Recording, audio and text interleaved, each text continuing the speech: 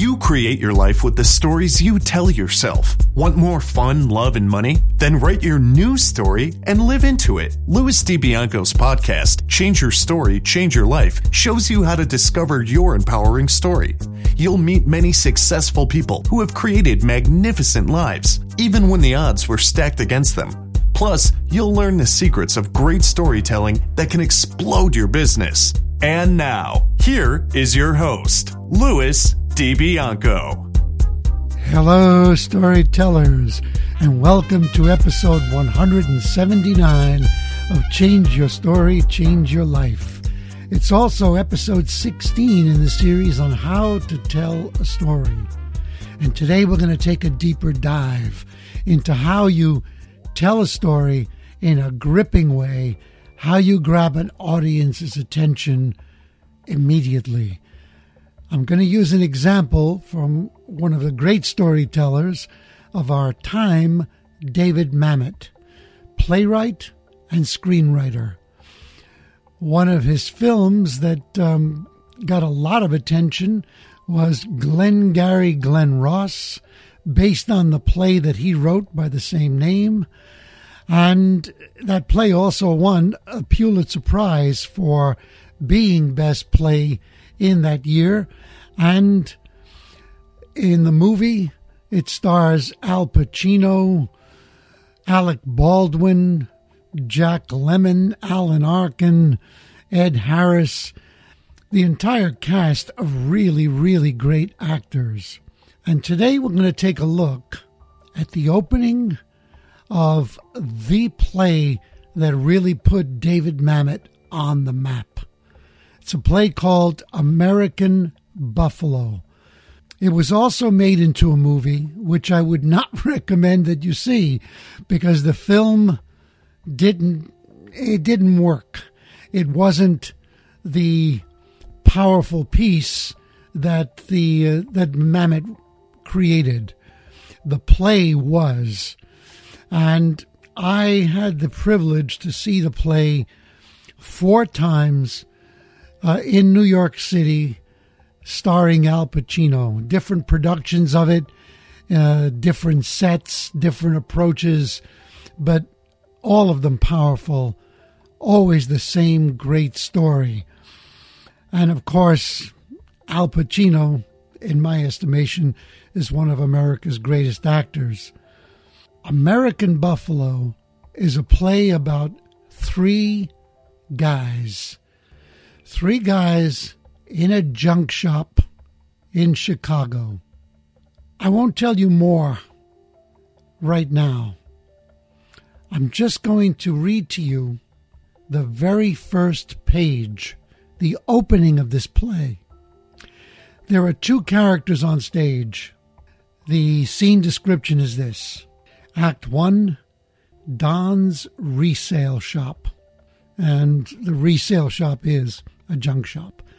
Don's Resale Shop, morning. Donnie and Bobby are sitting. Now, I'm not going to jump back and forth and keep saying, now Don speaks, now Bobby speaks. You'll get a sense of who's speaking. You only need to know that Donnie is the first one speaking. So what, Bob?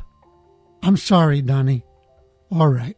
I'm sorry, Donnie. Yeah. Maybe he's still in there. If you think that, Bob, how come you're here? I came in. You don't come in, Bob. You don't come in until you do a thing. He didn't come out. What do I care, Bob, if he came out or not? You're supposed to watch the guy you watch him. Am I wrong? I just went to the back. Why? Why did you do that? Because he wasn't coming out the front. Well, Bob, I'm sorry, but this isn't good enough. If you want to do business, if we got a business deal, it isn't good enough. I want you to remember this. I do. Yeah, now. But later, what? Just one thing, Bob. Action counts. Action talks and bullshit walks. That's it. That's the very first page of the very first scene. Now let's break that down. Let's see what Mamet's accomplished here. What's going on? Well, I mean, obviously, two guys are having a discussion, and they're arguing about something. But notice that Mamet has introduced curiosity loops. He's opened them. Obviously, there's some kind of shady deal going on here. I mean, Bobby's supposed to be watching a guy. He's, staking somebody out. Why is he doing that? Who is this guy? Why is it so important? And what exactly is this business deal? All of these questions come up in this very first page, and they're not answered. And questions hook the mind. And so we naturally want to know, hey, what is going on? And the moment we want to know, we are hooked. We're in. Now, of course, Mamet does answer all of these questions for us. Just like you, when you're giving a presentation, when you're telling a quote-unquote story, which could be any kind of sales pitch. I hate using the word pitch, but okay, I just did a sales presentation. You could be doing this on a webinar. You're trying to grab attention and get people interested in a message, a product, a service that you want them to have. These are the same techniques that you can use that Mamet is using right here. You open curiosity loops. I also, way back when, I think it was in one of the first or second episodes in this series, I said never begin at the beginning. I talked about in late, out early, which simply means that you thrust your audience into a conflict that's already in progress. So they come in late. They don't have all the information. And then you end the scene before you resolve this conflict. And see, my cat agrees. She totally agrees with this. She loves Mamet. Yeah, see that? She heard Mamet's name. The way that Mamet will take us out of the scene early is as this argument and this discussion is escalating, the third character named Teach will enter the play. And then gradually we begin to find out more and more about what Donnie and Bob are discussing. And, okay, I may as well tell you what goes on. Maybe I won't. Maybe I won't tell you what happens in the play. If you're interested enough, you'll have to read it yourself. I just want to caution you about something.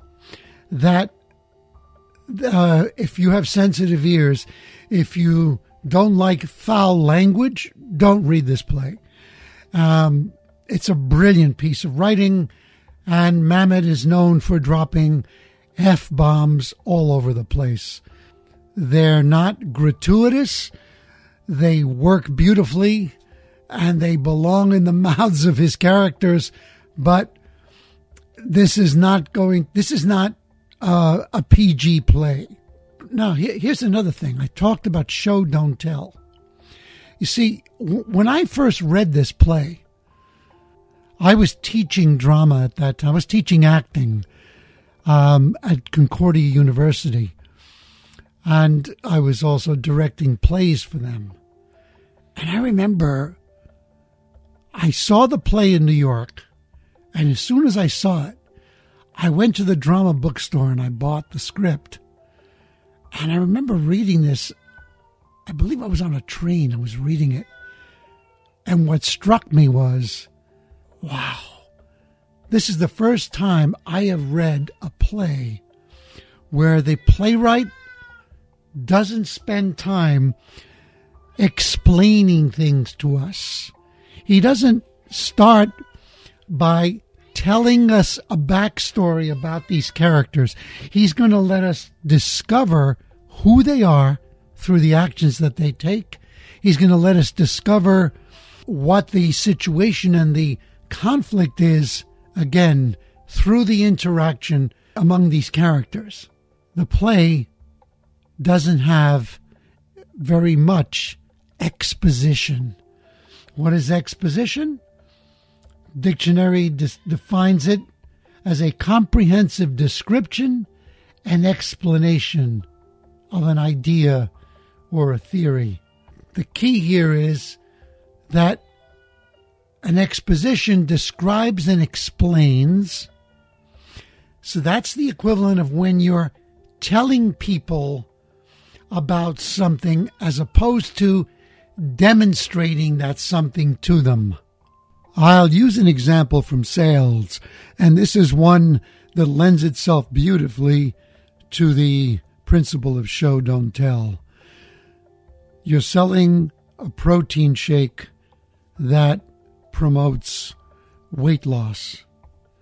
An amateur would spend a lot of time talking about the product itself, describing the shake, its wonderful ingredients, where they're from, the science behind this formulation, etc., etc. And that approach usually doesn't work. It often pushes people away. They're not interested in that. They're interested in their problem, which is not, in their minds, amino acids, scientific formulation of nutrients. No. Their problem is, I don't like the way I look in the mirror. I want to look better. So, rather than waste their time with a product explanation and description, show them before and afters. Introduce people who have actually gone through a transformation from a weight that they didn't like, a weight that was challenging their health, to being fit and in shape. One talks to the head, it explains.